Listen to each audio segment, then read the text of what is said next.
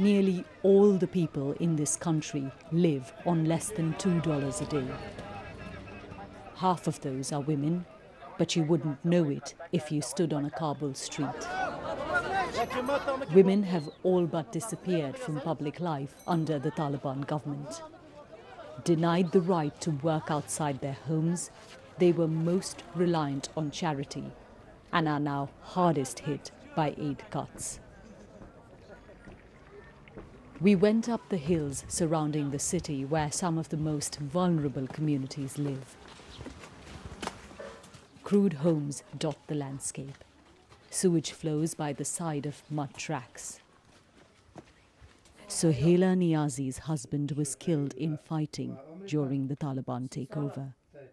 Basit and baby Husna are two of her 6 children. She's one of 10 million Afghans who've stopped receiving aid from the World Food Programme this year.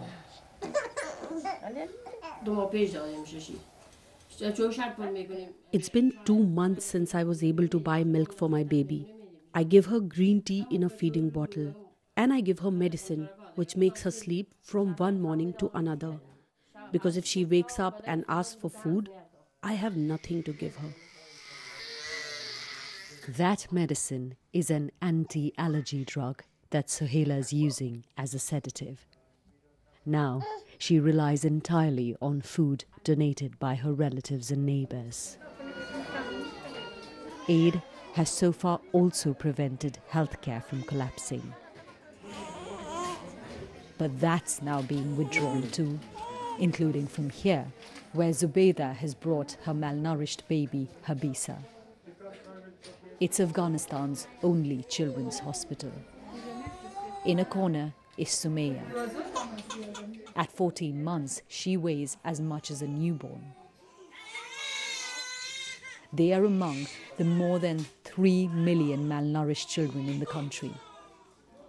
It's an unprecedented ravaging of Afghanistan's youngest.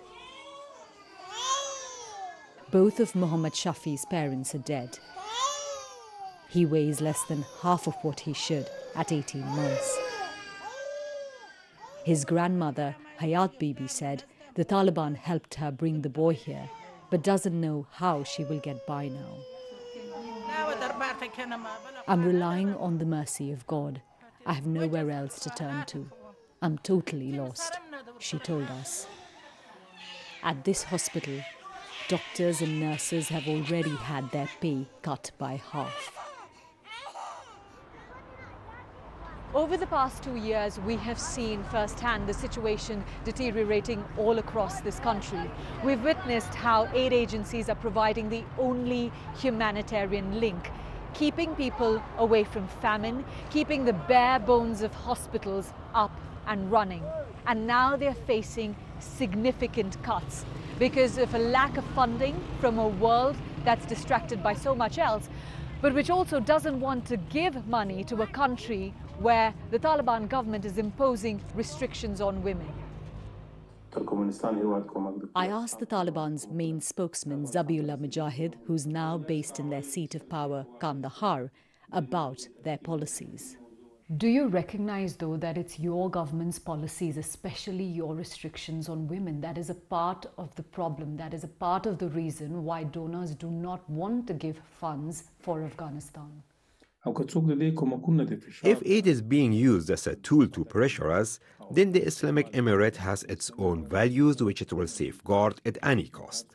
Afghans have made big sacrifices in the past to protect our values and will endure the cutting of aid too. Those words offer no comfort for this mother. Her husband died and she must provide for her children. She told us she's been stopped multiple times by the Taliban from selling fruit on the street and even detained once. She doesn't want to be named, but she wants to be seen and heard. I'm tired of this life. They should at least allow us to go out and earn an honest living. We are not going out to do anything bad. If I don't work, what will my 4 children eat? Her 12-year-old boy now has to work to earn for the family. Like most nights, they'll go to bed on bread and water, with millions of other Afghans. Yogatalamai, BBC News, Kabul.